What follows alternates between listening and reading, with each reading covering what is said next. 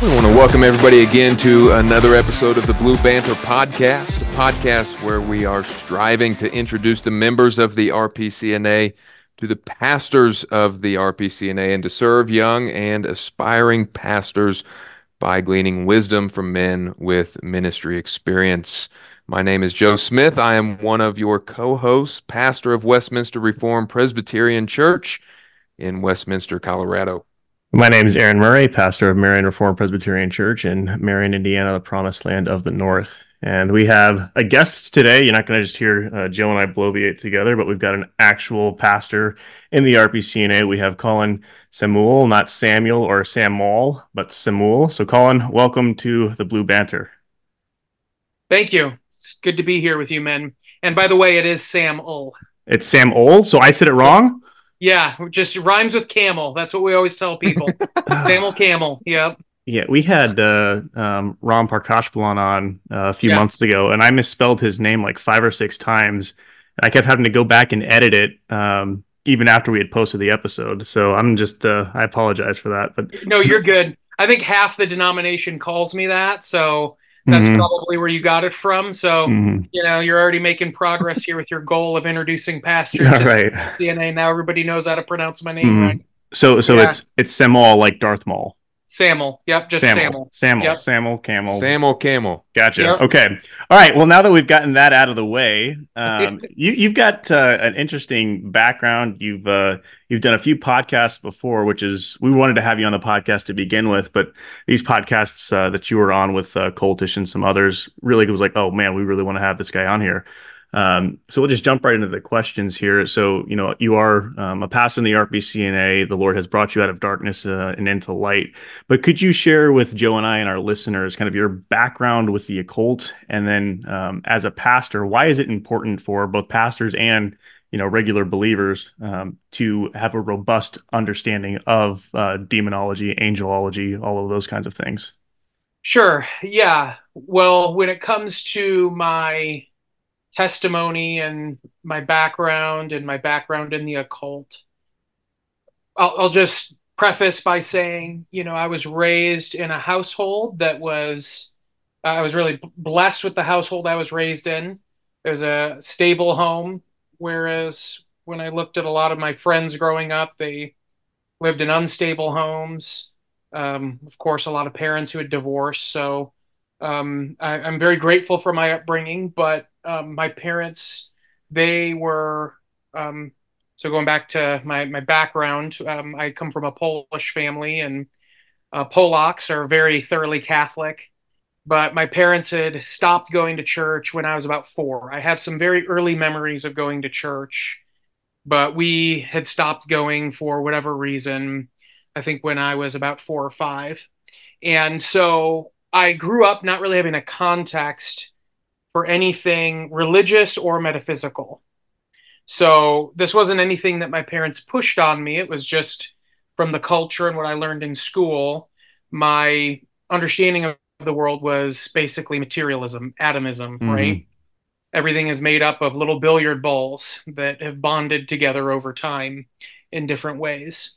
And I really didn't begin wrestling with the philosophical implications of that till about end of high school. I think probably the age where most people, well, I don't know if they do that anymore, but most people around that age start to really think about the meaning of life and why does anything matter, right?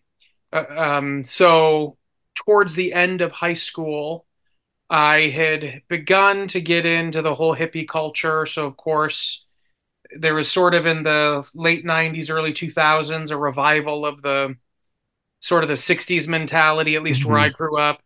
We would make our own bell bottoms. Of course, we were experimenting with all the pharmaceuticals and going to shows. And that was sort of the crowd that I rolled with.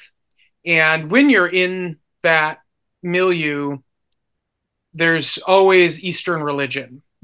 And so a friend of mine had a book by the International Society, I think it's called, of Krishna Consciousness, which is the Hare Krishnas.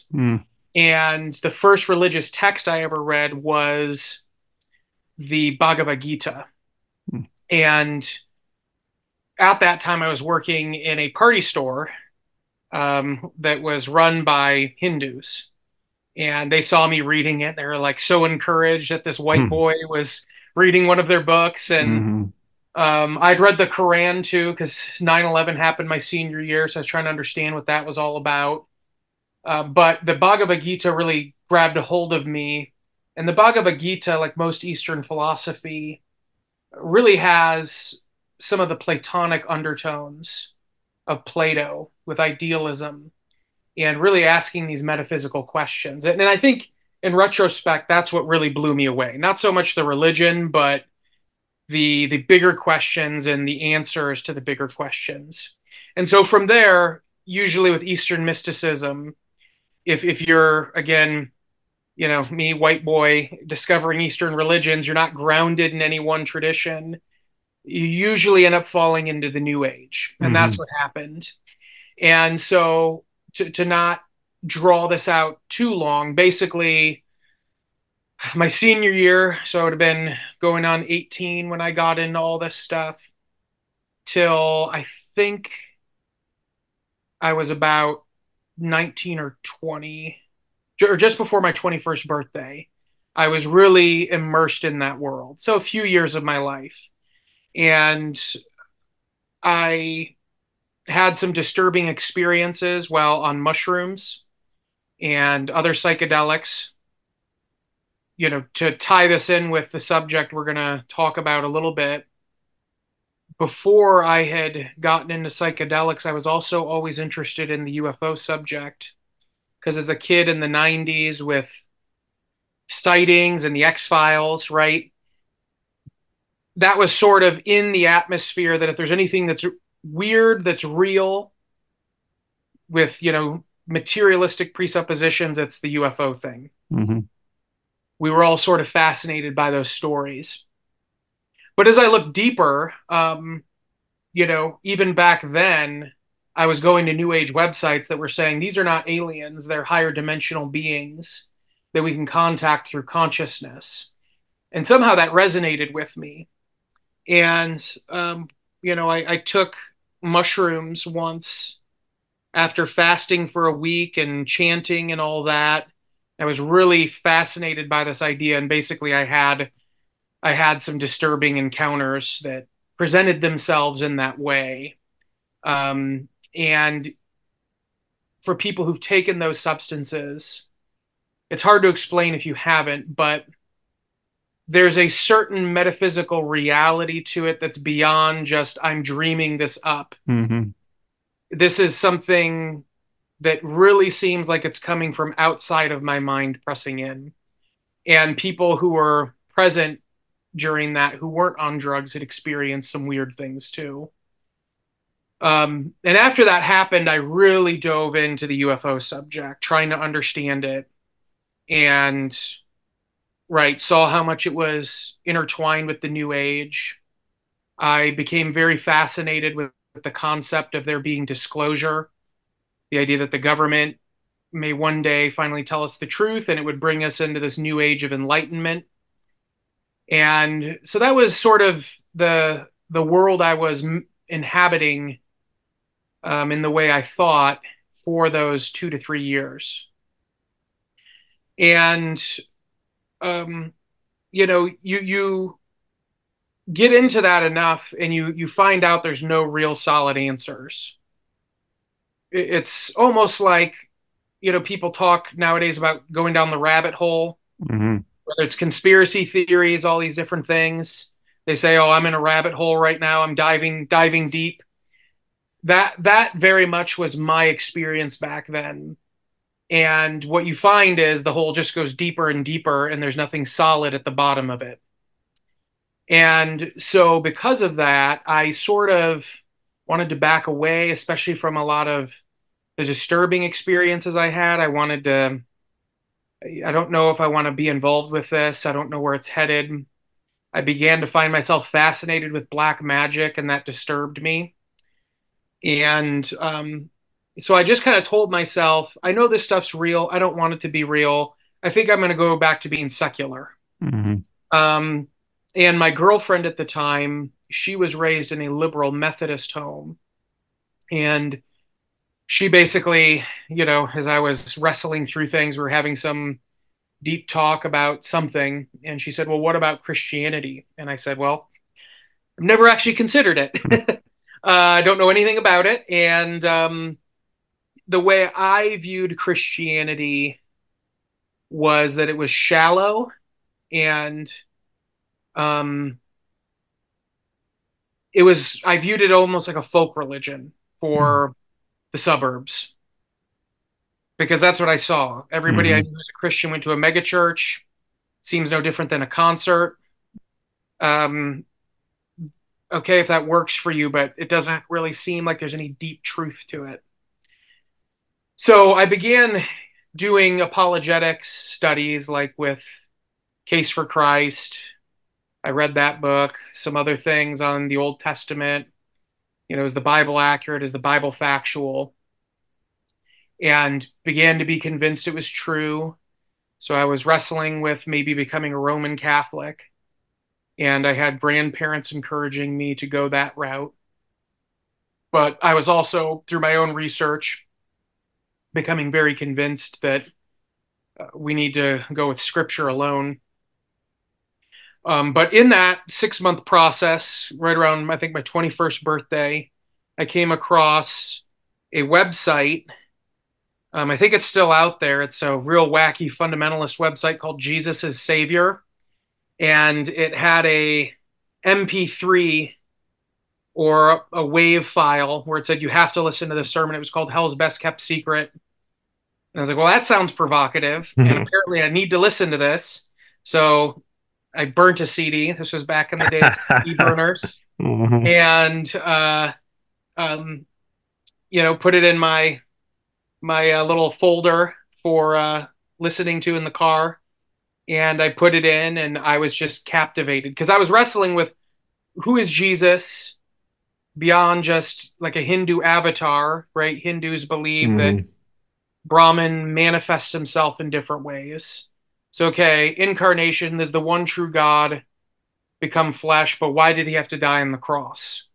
And so when Ray Comfort explained the law and sin and substitutionary atonement, it just hit me like a freight train to where I had to pull over and get right with God. And yeah, I'd prayed the sinner's prayer, I think, a month or two earlier.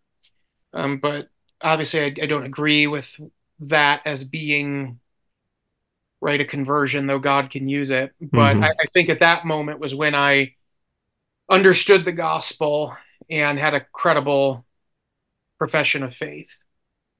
And so spent 2 years as an independent fundamentalist, KJV only Baptist, then went into the OPC.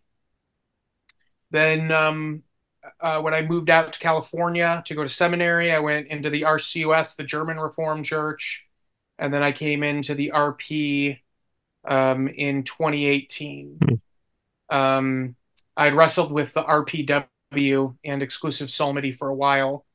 Because right before I moved to California, this pastor now, he wasn't a pastor at that time, Kyle Borg, was leaving the OPC and took me out to lunch to tell me all about why he's going into the RP and these convictions he has. And since he had that conversation, it was something I was just, what if that's true, right? About Hmm. worship. And so that's just an overview of my background, where I came from, how I ended up here in the RP. When it comes to why I think it's important to have a robust understanding of demonology, um, I think first off, we should have a robust understanding, or at least we should take spiritual warfare in the demonic realm seriously, because scripture says and implies that we should take these things seriously. I think of Colossians 2:15. Um, this is one of those texts where, um, I think we read it sometimes and we just hear it, but we don't really think about what it means. Paul says, having spoiled principalities and powers, he made a show of them openly, triumphing over them in it. So that's describing our Lord's work on the cross. The previous verse, right, talks about substitutionary atonement and how he, right, nailed our sins, our offenses against the law to the cross, in a sense, that he took the punishment we deserve. But then he follows up saying that he also triumphed over the principalities and powers. So part of the good news is Christ's victory over this realm. And right, we're used to, and we should, first and foremost, when we're thinking about our piety, we should be mindful of and aware of our sin. We should be repentant, in a repentant frame. As Luther said, the Christian life is a life of repentance. So we're used to the reality of our sin as modern American Christians. I think we aren't so familiar with the very real reality that I don't know if you guys saw the clip recently from Tucker Carlson at Turning Point USA. He was talking about the UFO subject and he said, I think these things have been here throughout human history and they surround us, and it has to do with a battle between good and evil. Mm. Most people throughout most of history viewed the world that way. But we tend to view that as superstition. Yes, we're supposed to believe it's real because the Bible says so, but it doesn't really impact our daily life. Then I also so part of the gospel is Christ has freed us from this demonic realm and given us spiritual victory and principle. And then think about what Paul says in the book of Ephesians about the spiritual armor in Ephesians 6. Part of the Christian life is not only to walk in repentance, to walk in step with the Spirit, but to also put on the armor, because we wrestle not with flesh and blood. And if you look at the history of the church, again, until the modern era, really took this seriously. So many Puritan manuals deal with spiritual warfare. Yes, and how Satan can tempt us, but also the more grosser manifestations of the enemy through things like possession and apparitions. William Perkins had his book on the damned art of witchcraft. And so I think both for our growth and our progress in the Christian life, we need to be aware of the presence of the enemy. We need to be aware of his methods, his means, and we need to be aware of what God has given us and done for us and equipped us with so that we might fight a good fight. And I think we're going to find more and more people, both Christians and non-Christians, as our culture goes further into spiritual darkness, we're going to find more and more people experiencing dark things very directly. And the worst thing you can do when someone has experienced something like that is to blow them off. Mm-hmm. Because then they'll go again to Rome because they take it seriously with all their exorcisms, or they'll go to a Pentecostal preacher, right? How can God deliver me not only from my sin, but from these dark powers that I have experienced in my life? I think we'll begin to see more and more people who've had such encounters. Yeah, I think you're right. We as Reformed folk, we focus, when you think of the three forms of attack, the world, flesh, and the devil, we put a lot of emphasis on the flesh and even the world as well, but we almost completely ignore the demonic attack as well. Yes, I agree. Yep. I think I was talking to Keith Evans one time, and you mentioned Perkins. I think Perkins, I mean, often we're being attacked by all three enemies at the same time in many ways. But Perkins, I think, argues for seeing the devil as the prime enemy, in the sense that he's the one that's always shooting the fiery arrows that is stoking the flesh, and he's the one behind the temptations of the world. And so, though there's three enemies, I think Keith was saying that Perkins argues for a primacy of the devil. And so, in a sense, it's not as if we're just forgetting about or downplaying one of three, but the primary, the Hmm. main one, and he's laughing about it. I agree. I agree completely. And yeah, I also agree with Keith on that. Um, that I think we do tend to view probably the flesh as the primary enemy, Hmm. and it's definitely the most existentially present enemy because right, this is an internal battle. But who, when we've experienced a season of victory and progress in our sanctification, who is the one that comes at us with a lot of skill and mind games to get us to willingly enter into a period of backsliding? It's the enemy, right? He's got all sorts of ways to come at us sideways so that we we stumble or even backslide at times. Hmm. We were going through in our midweek Bible study here. We're going through First Peter, and we just finished up. And chapter 5 talks about being watchful and sober minded because the devil prowls around like a roaring lion looking for someone to devour. Talks about resisting him, but then in verse 10 of chapter 5, he says, "After you have suffered a little while, the God of all grace, who has called you into His eternal glory in Christ, will Himself restore, confirm, strengthen, and establish you." So when you look at those four things, restore, confirm, strengthen, and establish you, and you particularly think about, the devil being the father of all lies, it's like the devil is coming at you to question, are you truly saved? Really, you think you're saved?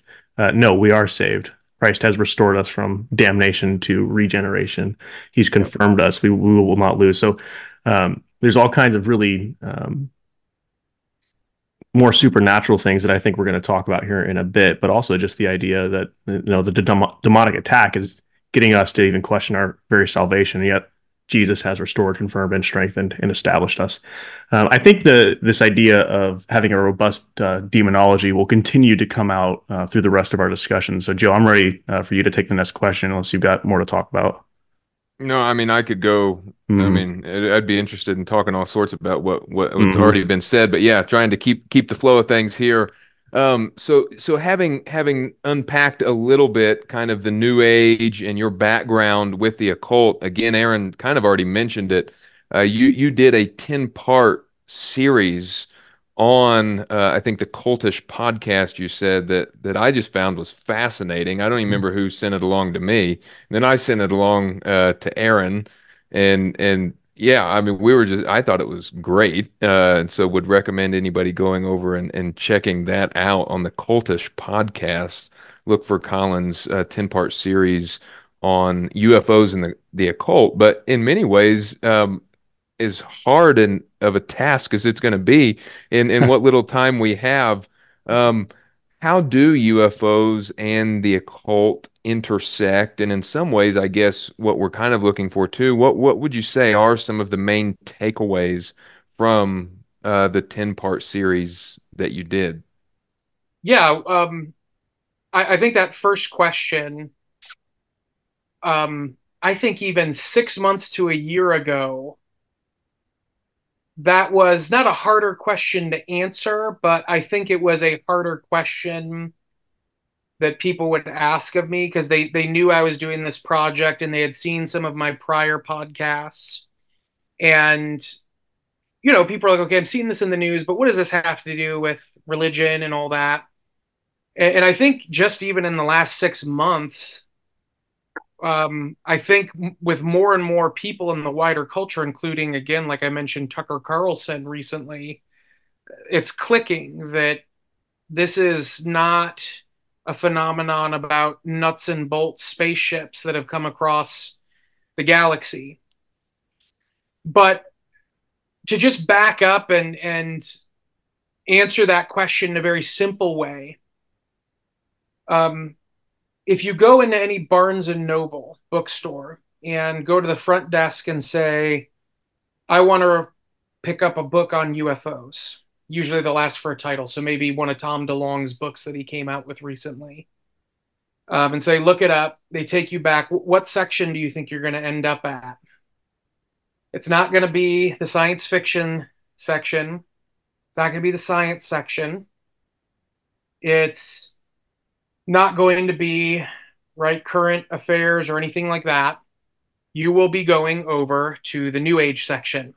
Mm-hmm. And in the New Age section, there will be a subsection on UFOs, everything from ancient aliens themed books to like the book I picked up 20 years ago, the Palladian Workbook, about how to make psychic contact with these positive beings from the Palladians, the Pallades star system, right? You'll find everything from conspiracy, government cover up UFO books to that kind of stuff.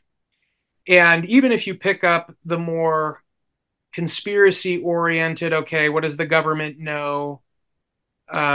Those sorts of books, when you read them, most authors will say it's not clear that these are aliens. In fact, most researchers will end up coming to the conclusion this is something interdimensional, is what they call it. Mm-hmm.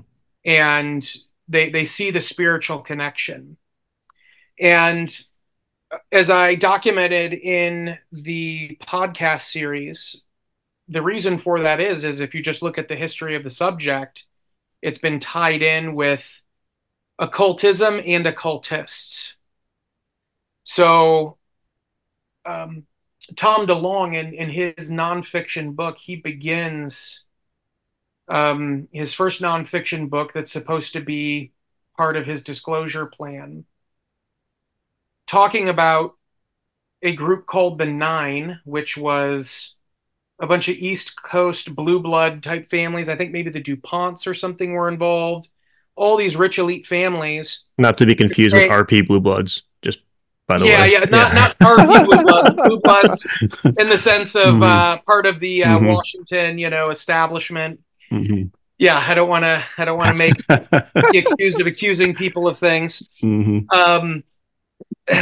Channeling a entity called the Nine with the help of a escaped Nazi, which is, and it's a true story. They had this meeting at one of their summer homes up in Maine, I believe, and received these communications through a Nazi channeler about these beings orbiting our planet who are going to bring us into this higher age of enlightenment. And so when you read the literature on this stuff, it's tied in with things like that channeling. It's tied in with occultists, occultism, the contactees, those who actually make direct contact with the phenomenon, almost always have a religious message. Those who've studied the phenomenon see it at work in things like the Fatima apparitions of the early 1900s. In fact, Jacques Vallée, who I mentioned in my podcast series, he actually considers the Our Lady of Fatima apparition a UFO sighting because it has all the key ingredients: a light dancing around in the sky, even some disc-shaped objects that flew around over the crowd, and when it went over people, though it was raining out and they were wet, they would end up dry. And the entity that appeared, the children that first encountered her or it initially didn't call her Mary, just called her the lady, and she was surrounded by these 3 foot tall beings. Which again, it sounds a lot like some of the encounters that the contactees had in the 1950s who claimed that they were in touch with people from Venus or other places. Even Mormonism, people have tied Joseph Smith Mm-hmm. to going out in the woods and having entity encounters and new religious revelations. It's all the same phenomenon. Um, so so when you look at the big picture beyond what is normally presented to us in the popular media about this subject, it's very clearly religious in nature, spiritual, and I do that with quotes, right? Mm-hmm. Because it's not true spirituality. It's religious, it's spiritual in nature, and it always is either preceded by someone's involvement in the occult or it drives them into the occult, having had the experience, to where even people who just witness UFOs don't even experience the entities themselves. They walk away from that encounter with a changed perspective that, again, usually leads them into Eastern mysticism. There's a series on Netflix I highly recommend everybody watch. And as a Christian, you don't need to have much discernment in viewing it. It's called Encounters. It came out in September. And that is the main theme of this. And Steven Spielberg, his studio is the one that put this together. So it's a very mainstream documentary, but the main theme was that this is a religious phenomenon. Hmm. And people talk about how when this object hovered in front of them, they felt that they were at one with it. And they just couldn't get it out of their mind, and it sent them on a spiritual search. So again, even people who didn't have a conversation with an entity, they're having their worldview transformed through these encounters. So that's how it ties in with the occult. And that was the main thing I was trying to break down in my 10-part series, is that not only is this real, okay, this is not just hallucinations, it's not just the government covering up secret technology, though that has gone on. They've used this subject to confuse people, and they've used it as a cover for things they are working on. But this is a real phenomenon, and the phenomenon as it presents itself is clearly spiritual in nature and largely demonic, though of course other things could be going on. And I also wanted people to walk away with a sense of urgency in showing that there is a push for disclosure. There is a push to mainstream all of this, to bring out to the public things that have been hidden. And we've seen that over the last 5 years or so. And we're going to continue seeing it. So I guarantee if we were to speak in a year or two about this, we would be talking about new things that have come out and reflecting on that. This isn't just a one and done thing and it's going to go away. I'm firmly convinced, as I've been involved with this subject over the last 5 years, investigating it, being even in contact with certain people who are involved with this push for disclosure at various levels, that this is going forward. And it's not something that's going to let up. So yeah, two questions. I'll go with the one most closely tied to what you just said, and then back up a little bit. So far as you can tell, or educated opinion, what's the end game of the disclosure?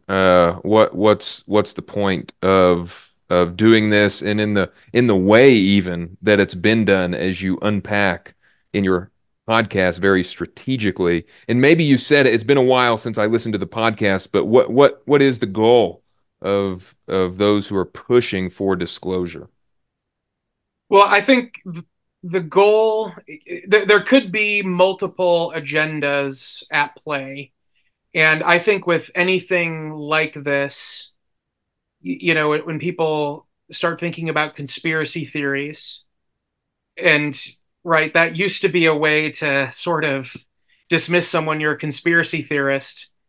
And nowadays it's like, if you don't believe in some conspiracy theories, you're just written off as not a very reflective individual. So when it comes to the subject of right agendas and things coming out of the intelligence agencies, which this largely is, my rule of thumb is that assume there are, while there might be a broad agreement on certain things, there, just like anything else, are different parties involved who have a different take on whatever it is that they're doing and the best way to go about it. And I am convinced there is not one unitary agenda at play here. What I think is going on is the government, for various reasons, covered this up in the 1960s, mostly because of the realities of the Cold War. And um, not being sure exactly what this was, they didn't want to lay their cards out to the Russians on what they knew because they didn't know what the Russians knew and what they may have developed from studying this. And so, just like with any arms race, you keep your cards to your chest. And so, to lie to your enemies, you also got to lie to your own people. And that is largely what drove the cover up, though I think other things started to happen in the 70s and the 80s that further solidified it. I think with the advent of the internet, the independent media, with social media, and just anybody can get a platform, I think in the 2010s, the decision was made by multiple parties across different intelligence agencies and government agencies that we need to start being transparent about this. Number one, public trust in the government is an all-time low.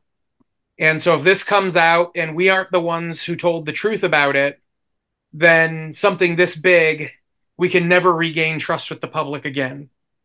So Tom DeLonge himself has said this when he was brought into those meetings that I narrated in I think it was about the 2014 time period with higher ups at Lockheed Skunk Works and the CIA and other places. Basically, he pitched to them that we can slowly roll this out, educate the public, and do it in a way that makes them sympathetic to you so that as it slowly comes out, there can also be a narrative that makes you guys look like the good guys. The example he has always given is a terrorist attack. Well, Chris Mellon, who from the Pittsburgh area, of course, you know the Mellon family. He's one of these disclosure advocates, and his family's been big in the CIA for a long time. He's told the story when he was working in the White House that he knew about a plan that supposedly terrorists had smuggled a nuke into the DC area. And him and a handful of people were told about it and told to evacuate their families. And they couldn't tell anybody. And I think he said this on the Joe Rogan podcast.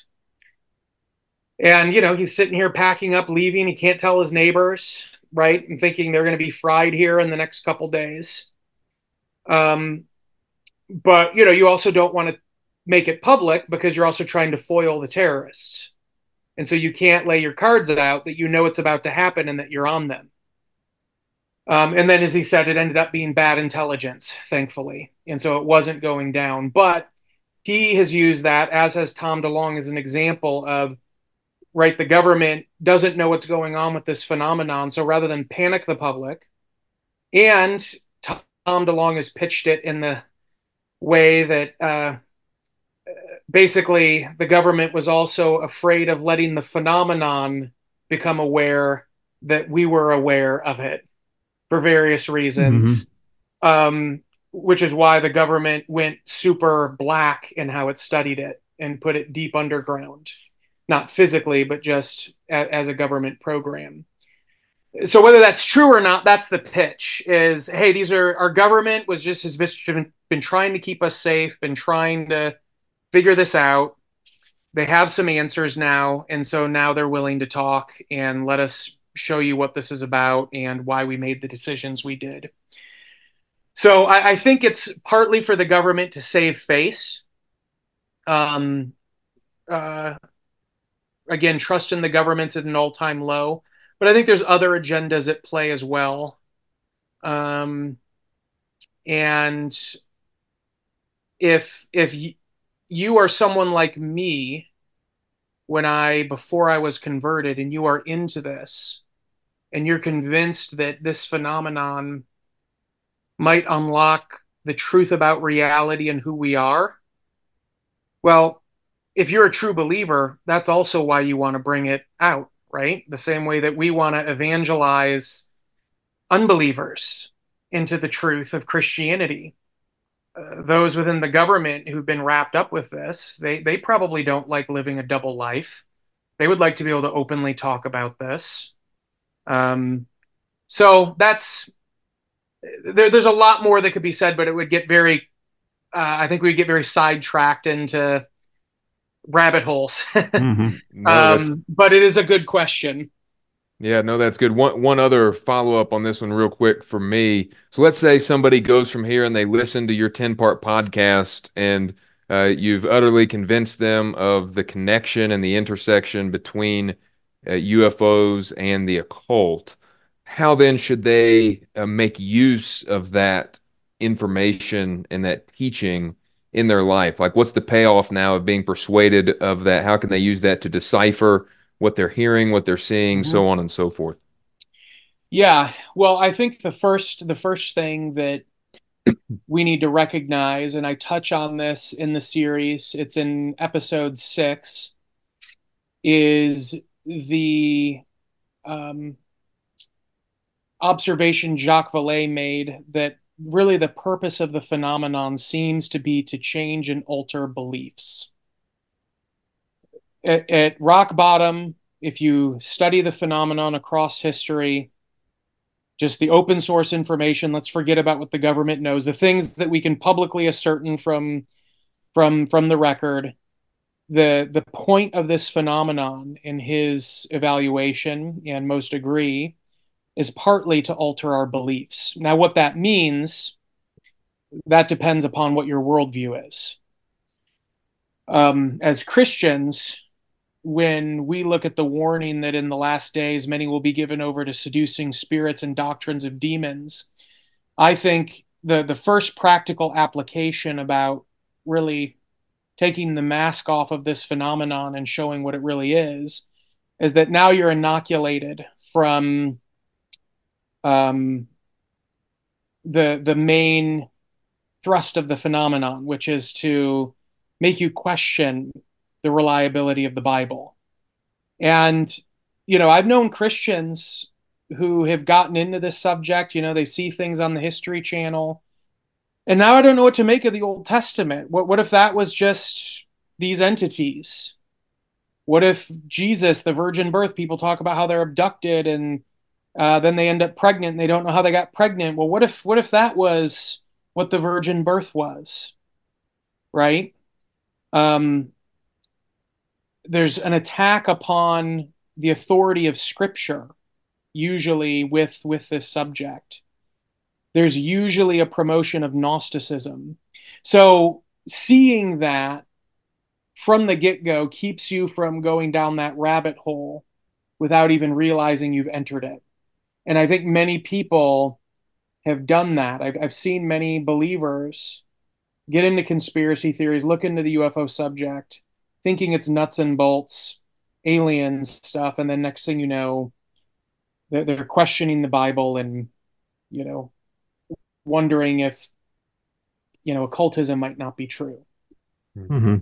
So the first thing is knowing the truth of what this phenomenon is will keep us from being led astray. I think that the second is it's of an apologetic value because more and more unbelievers are talking about this and are taking that religious, anti scripture, anti God bait, hook, line, and sinker, and are beginning to say, well, no, I believe, yeah, the Bible probably did happen, but it had to do with this stuff, right?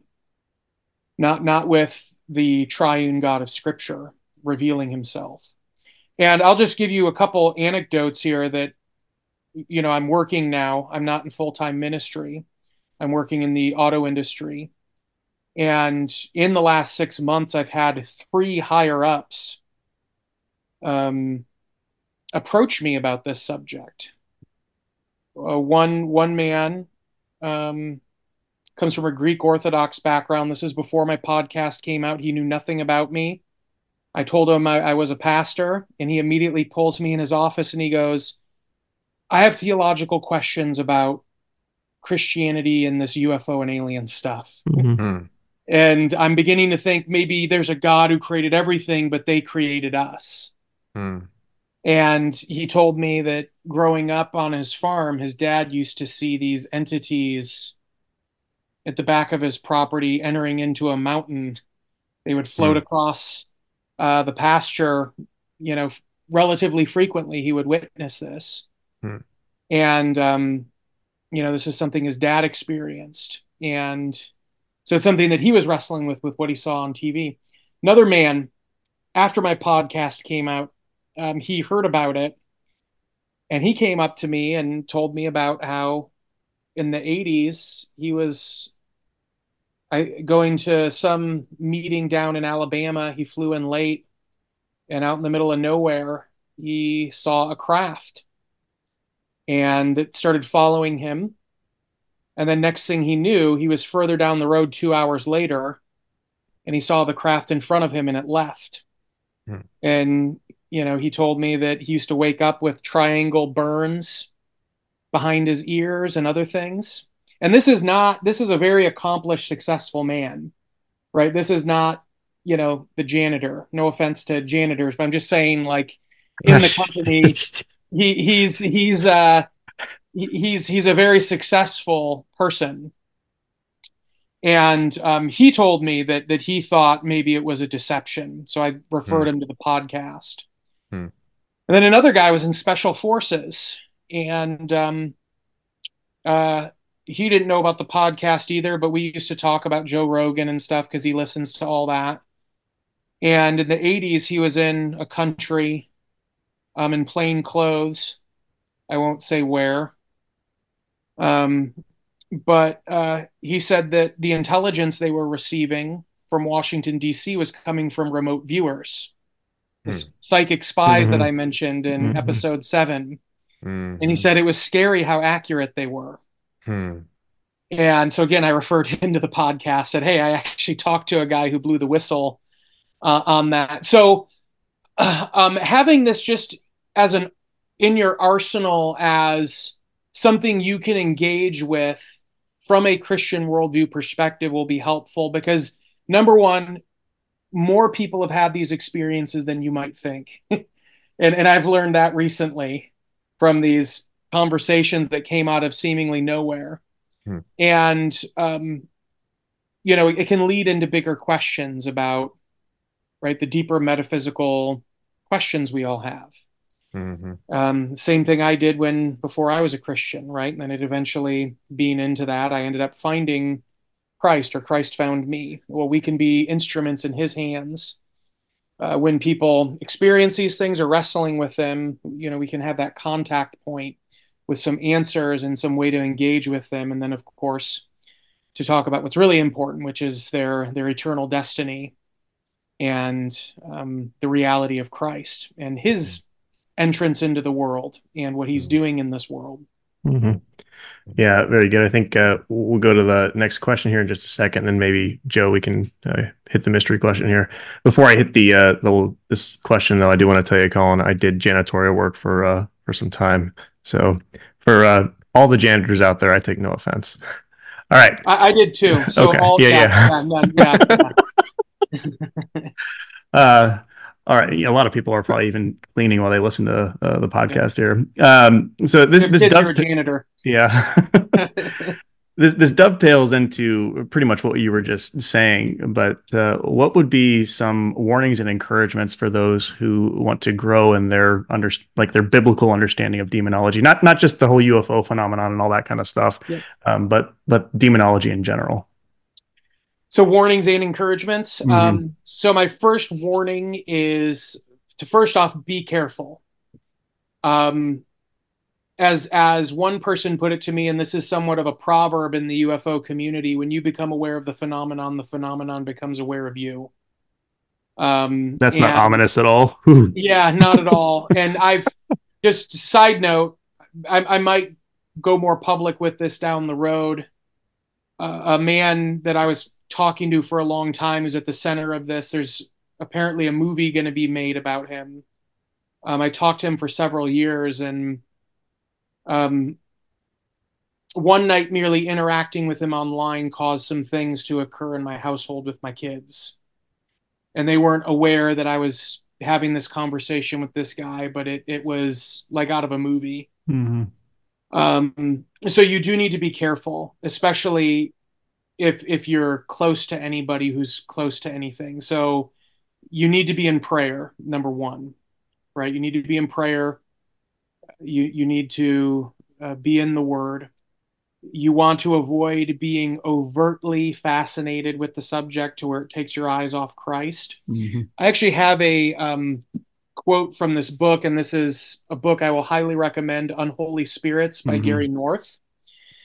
Um, it is the best treatment I've seen of the occult from a Christian and Van Tillian perspective. But he has this warning that has always stuck with me. And it stuck with me when I considered researching this again and putting this stuff out there. He says, warning, this book is not designed to be a source of excitement or titillation or weird experiences. It is designed to be a part of a training program for Christian reconstruction. Okay, he's a theonomist, so Mm-hmm. forgive Yep. him for that. Yep. I am not playing games. I am not inviting people to play games. I am calling people into a war which is rapidly escalating, and which, if God fearing men refuse to fight, the West is going to lose. Thus, I am interested in recruiting people who are willing to become dedicated, trained troops, comparable to those who marched into Canaan under Joshua. I am interested in recruiting officers. This book is a manual for officers' candidate school. It requires a degree of self-discipline to read it. Those who are unwilling to do their homework as they read about the rise of New Age occultism should avoid the whole topic. Dabbling in the occult, even intellectually, is not recommended. It is like visiting a free fire zone between armies. Go there only if you have a good reason. Inform yourself about occultism only if you intend to do something about it. A battlefield is no place for civilians. Mm. And if you talk to anybody, I remember when I was first converted, the Christian bookstore I worked at, my boss, he had done a study into spiritual warfare. And he said, since I've done this, I'm coming under spiritual attack. Mm-hmm. Right. And so, first off, you can't treat it lightly. You need to enter in with the armor. But I think that we can, especially if we are going to enter in because we are seeking to maybe reach out to family and friends who are into this stuff, or we just want to inform ourselves so that we can be aware of the influence in our culture and resist it ourselves, protect our kids from it, um, right? And just be ready to respond, just being in general informed. If we're going to approach the subject seeking to do those things, I think we can also approach it with encouragement, because as I read earlier in Colossians 2, Christ has achieved victory over the principalities and powers, right? And so there is that ominous warning when you become aware of the phenomenon becomes aware of you, right? Or as Christians have experienced, if you study spiritual warfare, you might find yourself in the midst of spiritual warfare. Nevertheless, the one whom we serve, the one whom we look to, the one whom we rest in and trust in and follow, he has achieved the victory for us. And the enemy cannot touch us if we are in him. And so, though we are to wage a good warfare, we have the high ground and we know who wins. We've read the end of the book and we know who wins, right? Amen to that. No, this has all been great. I assume, I mean, it like has me wanting to go back and listen to your podcast again. So I Mm-hmm. assume for any who haven't heard it yet, this will be enough to whet their appetites to go listen to it. So we do always end with a fun mystery theological question, and I'm going to tack on one extra for you that's not actually theological in nature. It's just pure curiosity to see your take on it after I ask our main theological question. So, kind of with these little theological questions, we like to try and settle things that are debated and yet easy to disagree or over or discuss. So, anyways, First Samuel chapter 28, we have the episode of the Witch of Endor bringing up Samuel. And so you're probably aware there's some debate amongst Christians on this as to if it's actually Samuel who is brought up or if it's some demonic deception, simply imitating Samuel to further deceive Saul in some way or whatever. And so we're curious, what is Colin Samul's thought on Samuel in this whole Witch of Endor episode? Is it really Samuel or is it not?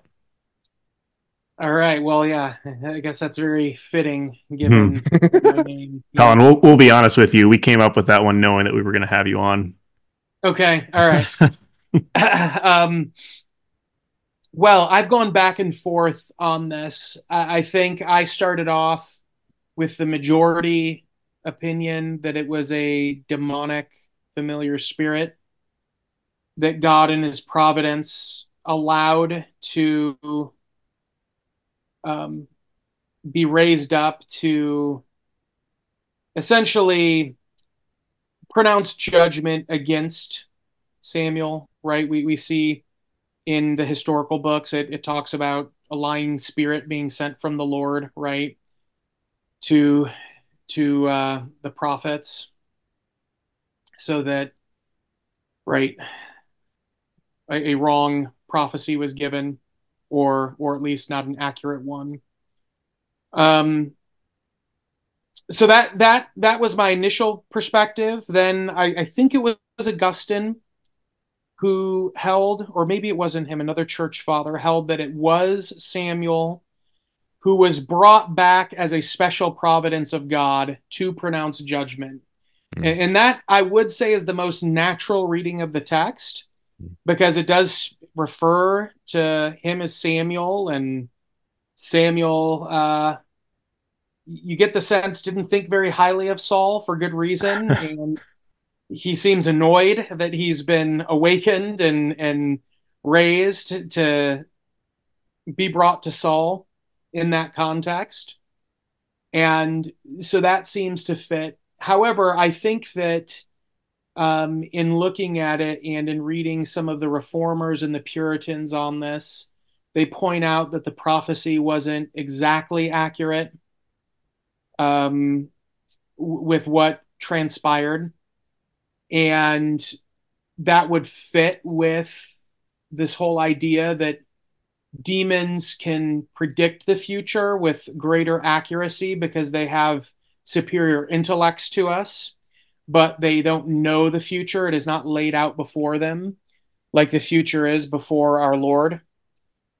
And uh, also, in looking at it in context with the Hebrew um, admonition against seeking familiar spirits, while it would be poetic justice for God to somehow, in a special providence, bring Samuel back to pronounce this judgment, I think it's more natural that God, in his providence, allowed this demonic spirit to one last time torment Saul before his destruction.